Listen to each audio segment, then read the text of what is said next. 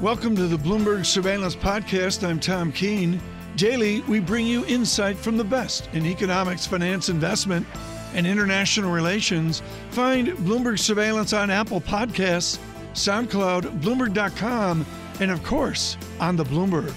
Right now on fixed income and really framing in a global macro strategy at Morgan Stanley is Matthew Hornbach, and he joins us on this day of election results, this day of plans for COVID, and this day of a jump condition in the market.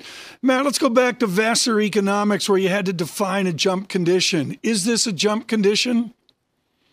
Tom, thanks for having me on. This is clearly an important day for the world. We still have some wood to chop, right? I mean, we still have to get the vaccine further tested. It has to be distributed around the world. And so we're still not out of the woods yet, but certainly a bright day for the globe. And I think you can see this playing out very clearly in markets that you've just discussed. So, we think that there is also an important underlying backdrop to all of this, Tom, which is the amount of central bank liquidity that is being pumped into the system on a monthly basis. And we expect to continue throughout the entirety of next year. So a tremendous day for the world. And I think next year looks to be a bright one. Matt, what does a bond market look like with a vaccine? Are we looking at a 1% 10-year more? Lisa, we do think that yields are going to be angled higher over the course of the coming year. We have recently been very bearish on the Treasury market. It's a rare day for me to be bearish on the Treasury market, but we have been bearish up until this point. We do think that there is good scope for the curve to steepen further. And clearly today is a day in which you'll see the Treasury curve continue to move steeper. So we think a Treasury market with a vaccine is one where the Fed is going to slow play it for sure.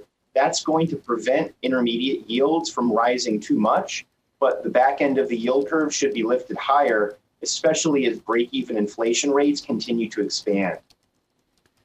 So, Matt, here's the story for me. We know what the world looks like with a vaccine because we know what the world looks like without COVID-19. And Treasury yields didn't exactly get away from themselves back then either. And most people might make the argument this morning that looking out over the next several years, even with COVID-19 under control, trend growth could well still be lower. Inflation could well still be low, and rates, we might not see a recovery in Europe once again that justifies a rate hike. So, Matt, what would your response to that be? Why would a recovery with a vaccine be any different to what we saw in the previous 10 years when we didn't even have COVID-19? Yeah, John, I think the answer here ultimately comes down to central bank monetary policy strategy. And what we've seen from these central banks is that they're willing to keep interest rates much lower for longer. I mean, we've been using that phrase for over a decade now, so why not continue to use it? But we do think that these new monetary policy strategies are going to end up weighing on the equilibrium level of long-term interest rates, the equilibrium level of the yield curve. Everything is going to be lower and flatter for longer. That doesn't mean that yields are going to stay low in perpetuity, but it does mean that the equilibrium levels are coming down, John. Do you assume then, Matt, that the previous peak on a 10-year yield in the previous cycle just won't be achieved again?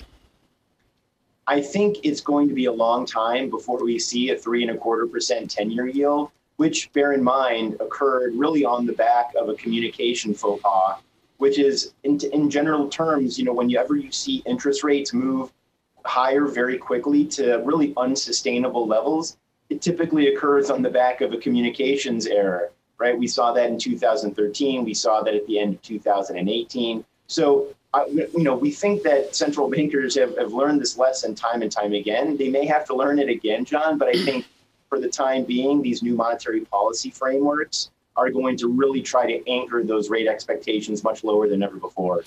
Matt, I want you to channel one Michael Wilson. You talk about frameworks. Does this equity market frame the forecast or the expectation for revenue growth and earnings growth? Well, Tom, we've been long-term bulls here on the equity market. Mike Wilson, I'm sure, would be the first to admit that, when it comes to these recent corrections, which he's called absolutely correctly, it does suggest that, his longer term view, which is very bullish, is very likely going to play out, especially in a world where consumer activity is going to get back on track, hopefully sooner rather than later. The economic data in the U.S. and around the world, save for Europe, of course, has been robust. And so, yes, this long-term bullishness that Mike Wilson talks about, we're going to continue to aim in that direction. And we think that we will hit those targets next year. Right now, a lot of people are looking at credit versus stocks. Some people saying stocks hold the most potential for possible upside. Others, I believe Morgan Stanley is seeing credit as a possible brighter spot going forward. What does the vaccine news, it's so exciting, I can't get my words out, do to the prospect of credit outperforming, given the fact that the Fed will have less impetus to keep rates very low? Well, so it's not clear to me just yet that the impetus from the Fed is going to change anytime soon, right? We just went through the November FOMC meeting. We're going to have very shortly the December FOMC meeting. The Fed's going to update its dot plot. It's going to include a couple of more charts in its materials. I highly doubt that the median 2023 dot is going to move up. The Fed is going to keep policy at zero for probably the entirety of the SEP dot plot, at least an expectation. And so I don't really think that there's less impetus necessarily, which is why the vaccine has the power to really drive risk assets higher, credit spreads tighter, the equity market higher, emerging market currencies stronger. This is one of our key calls right now, is that we do think that emerging market currencies are going to perform extremely well against the dollar. We've been bearish on the dollar all year, and we continue to be bearish on the dollar. We think this liquidity has to find a home in higher yielding assets. U.S. corporate credit is obviously going to be one of those, Lisa. So when you talk about emerging markets credit, let's go there, emerging markets in general, because they are flying with stocks and currencies at near record highs, currencies at the strongest versus the dollar since 2018. How much of this story is China, and how much of this story is commodity producing nations, Latin America, that have been really beaten up and underperforming up until now? Well, we think that this, change in leadership in the United States has the potential to help a wide variety of emerging markets. Mexico, for example, Russia, and we're also looking at China. We do think that the currency there has further scope for appreciation. We like to pair the yuan against the Japanese yen. We think a higher yuan against the yen is really the way to play it. But in general, we see this liquidity going to a wide variety of emerging markets, both in LATAM as well as in Asia. And again, this environment that we're going into, hopefully next year with the vaccine as soon as practically and safely possible, that's going to have, I think, a really positive impact on a variety of emerging market currencies, credits, and rates. Matt, great to catch up, as always. What a morning for it. Good morning to you, sir. Send my regards to you and the team. Matt Hornbach of Morgan Stanley. Thank you, sir. Part of it is math. The math of medicine, the statistics of medicine is profound. Mercedes Carnathan confronted this in the dreaded Stanford statistics program a few years ago, and she moved on to an esteemed academic career in epidemiology at Northwestern University of Chicago this morning. I should say Evanston. I misspeak, of course. It's not Chicago. It's Evanston. Professor, wonderful to have you with us. If we talk about a 90% efficacy, and Dr. Fauci and others say, hey, if we could only get to 75% is it mission accomplished? I am very heartened by the news, particularly since we know that these trials were well designed, they were monitored very well, and they involved a large number of people. And yes, 90% isn't the 100% that you'd like to hear. However, that is about as effective as any vaccine, and perhaps slightly higher than what we see for effectiveness of the flu vaccine. So that the vast majority of cases of people who happen to be exposed were reduced when they had this vaccine. So I'm feeling very pleased about that. So can we fast forward? How quickly, Dr. Carnathan, will we end up stopping this pandemic based on the data that we got today? Well, let's slow our brakes on that one. Unfortunately, this isn't going to be a magic shot that's going to reverse course from what we need to do to slow the spread, because there's going to be a phased rollout of this vaccine. Its availability, even with the claims of Operation Warp Speed and involving the Army to help distribute it, we have to have a priority list of those who are protecting us, those who are helping us get along in society, and those who are educating us. So those are the essential worker categories who need to receive the vaccine first before it goes to the broader population. Professor, it's the distribution that I'm really interested in. Let's assume and let's hope this goes forward and it is conclusive. Then let's talk about distribution and the transition period between two governments that is set to take place over the next 3 months. How closely will Pfizer have to work with the government to make sure the people who need this get this, and quickly? Yes, I'm very pleased that what I've heard from President-elect Joe Biden is that he has already appointed a coronavirus task force filled with professionals, with medical experts, with public health experts. And so I do believe he will be ready to launch this distribution plan. There is already a priority list of essential workers, nursing home residents, other people in congregate settings, including prisons, who are at the highest risk for capturing this. And so I do believe that there is a plan in place. There have been national academies who have contributed to this plan. And so I do think that the government is going to be ready to roll this out right away. Professor, when I look at immunological memory, it reminds me of the dreaded booster shots of my youth. John and Lisa have no idea what I'm talking about, but folks, you'd have to go back and back and back to get booster shots on tetanus, on the bacterium diphtheria. But what about on viruses? Do you just assume we're all going to have booster shots until the tots win? We may end up needing to have repeated shots. One thing that's not clear, because we're so early on in this pandemic, is how long one maintains those antibodies that you either get from contracting the illness or that you develop from a vaccine. We don't know how long those antibodies will last. We also don't know whether the coronavirus will adapt itself so that it can continue to be infectious. That's one of the reasons why we have a flu vaccine every year, because it mutates, it changes year to year. We may be in that position, but at least we're at a strong starting point with a great vaccine for right now.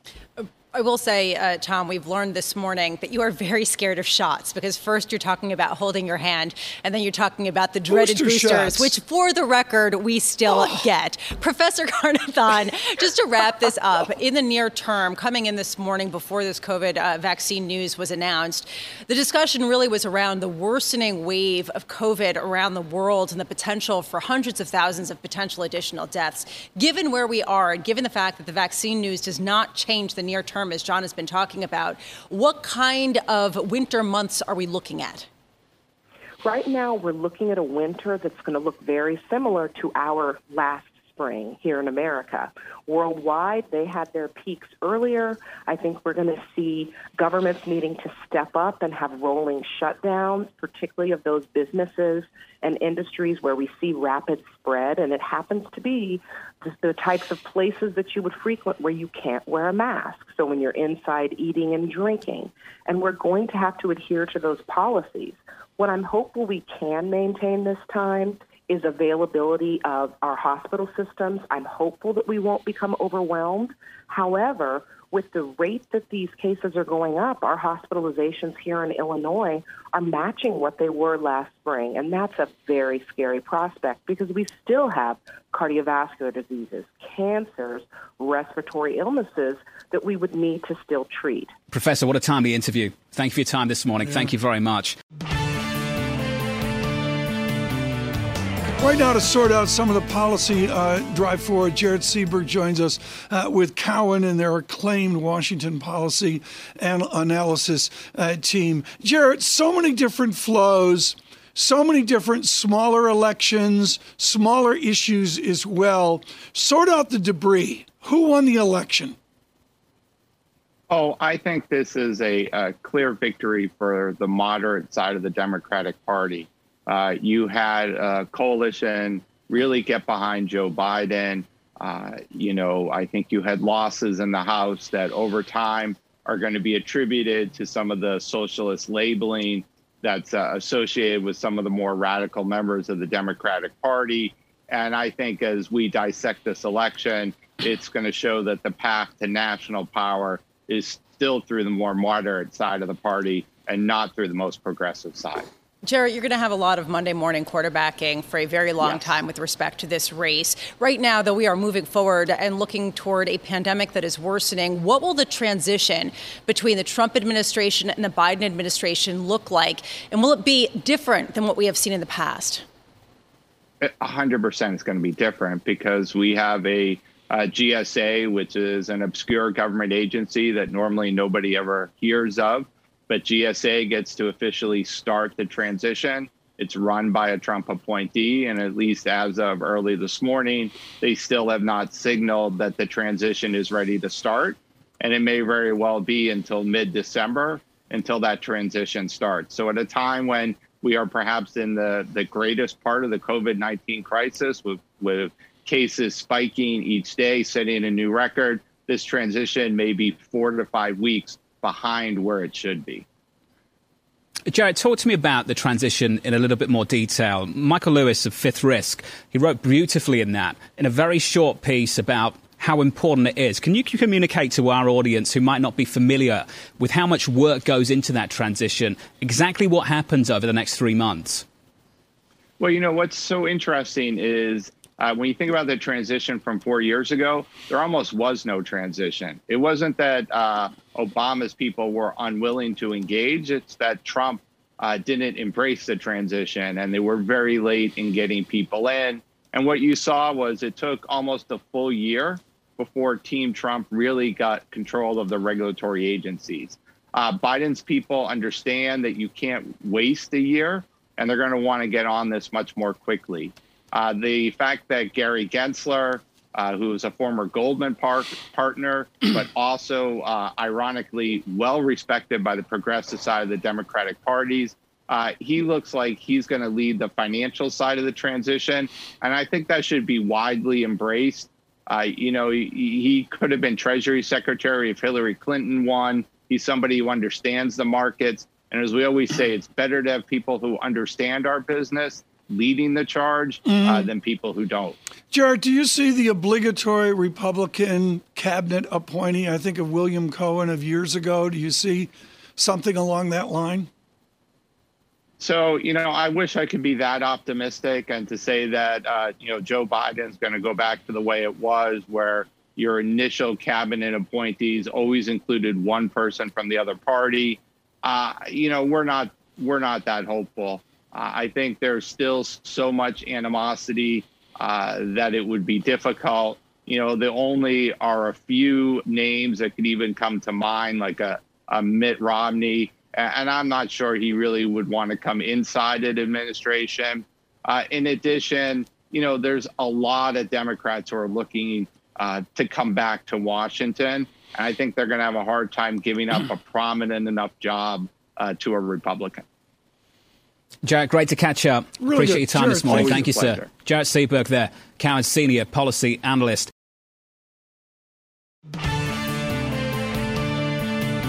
Daniel Alpert is someone we can talk to about the American labor economy, but we can also talk about his classic book, The Age of Oversupply. And Dan Alpert, very simply here, it is two nations. We learned that on Election Day and Election Week, but it is one age of oversupply. How does the president-elect adapt to your age of oversupply? I think the first thing is that he has to recognize he was elected by a shift in what was effectively a bipolar group of voters that, elected Trump the first time. And these are voters who have future prospects still dimmed. Job quality has come down again during the Trump administration in terms of, and I'm talking about prior to COVID, in terms of the number of low-wage, low-hour jobs compared to higher-wage jobs or higher-income jobs. The upshot there, of course, is that families still are looking for stable financial futures, for the ability to save for retirement, to do all of the things that are that are needed. And those voters, some more of them voted for Biden than Trump this time, but they're on both sides. They're both Republicans and Democrats. We have breaking news along with Pfizer now. Add another vaccine to it. Novavax and their COVID vaccine candidate, it gets FDA fast-track designation. It seems to be a different stream of headlines than what we saw from Pfizer, but nevertheless, there it is, and we see an immediate lift in the market. SPX up 159 points, and the Dow, I can now go on 30,000 watch on the Dow, 29,844. Daniel Elpert, you and I have lived jump conditions. Is this a jump condition? Well, here's an interesting thing. Dow 30,000, I wrote a column on it before the crisis, well before the crisis. It's very interesting because right now we're seeing indices get to a level of multiples that are, of course, historic, but also are, really only forecast on a restoration of the status quo. Right. So the question is, what's going to happen after we recognize the fact that this crisis has pushed us off trend? And, that will, in and of itself, be a big question mark for the equity markets going forward. There's also a question, Dan, of how the CFOs, the CEOs of the world plan their strategy around a world that is in flux. I mean, the number of headlines this morning, we can't overemphasize. We came in thinking it was the election, and now it's very much the vaccine. And possibly early next year, we're going to be talking about fiscal support and maybe higher taxes for corporations. What's the main narrative you would tell corporate executives to pay attention to in terms of how to plan their strategy come the beginning of 2021? Yeah, aggregate demand. That's really the bottom line here. And, the jobs picture last week was very interesting, what was announced on Friday.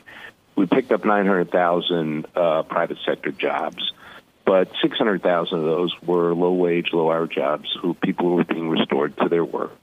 And then remainder better quality. We lost 130,000 state and local jobs and, of course, all those census workers.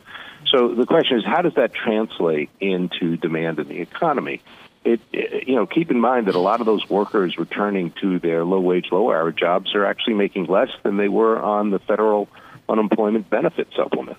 And so that actually translates. You have to actually look forward and calculate what this means in terms of restoration of aggregate demand, because that's what drives business.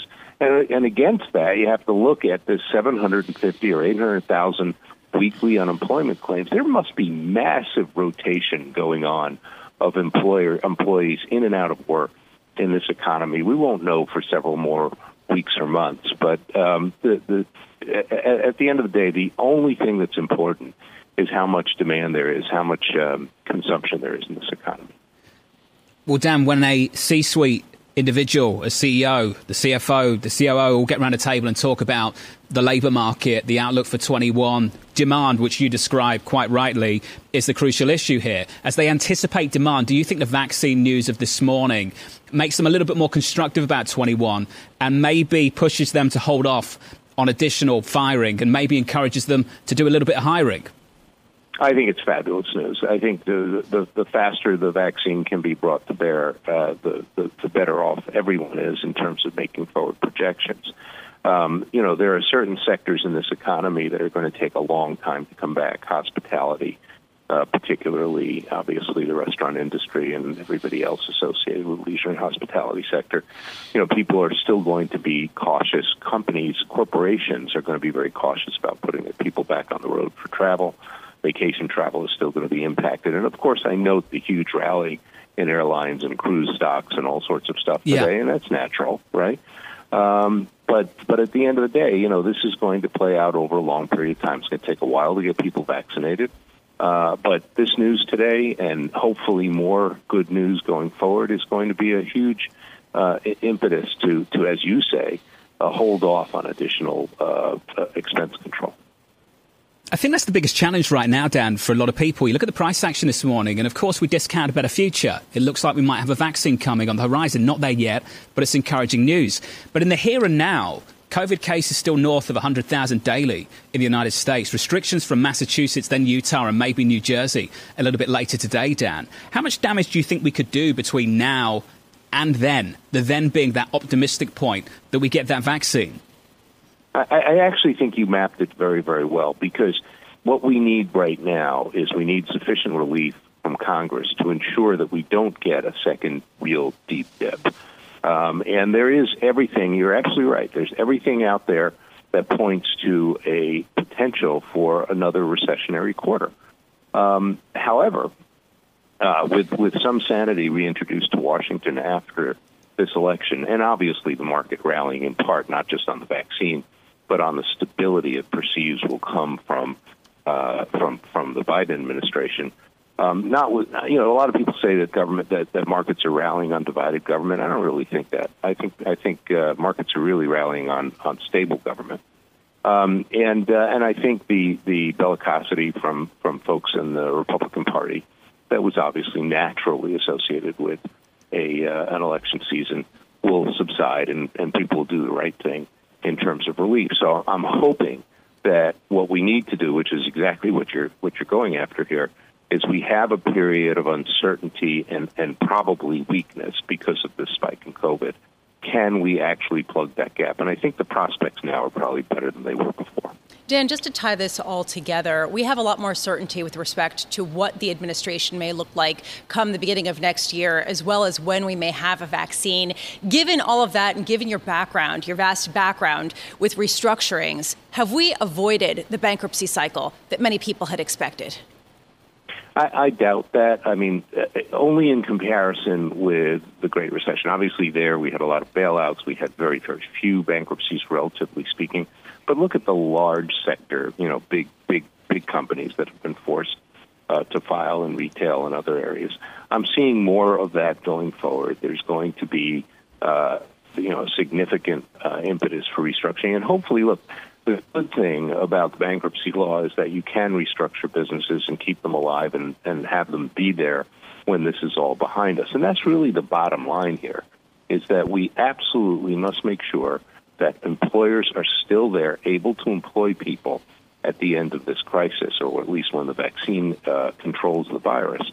And so if we, that bankruptcy works very, very well for large businesses that are capable of restructuring. My concern is, what are we doing with the SME sector? What are we doing with small and medium-sized businesses that really can't go into Chapter 11? And I think that's going to require additional attention. As I wrote in a column a couple of weeks ago, bail-ins, not bail-outs, are probably the answer. Smart, Dan. Always smart, and great to catch up with you this morning. Dan Alpert there of Westwood Capital. Thank you.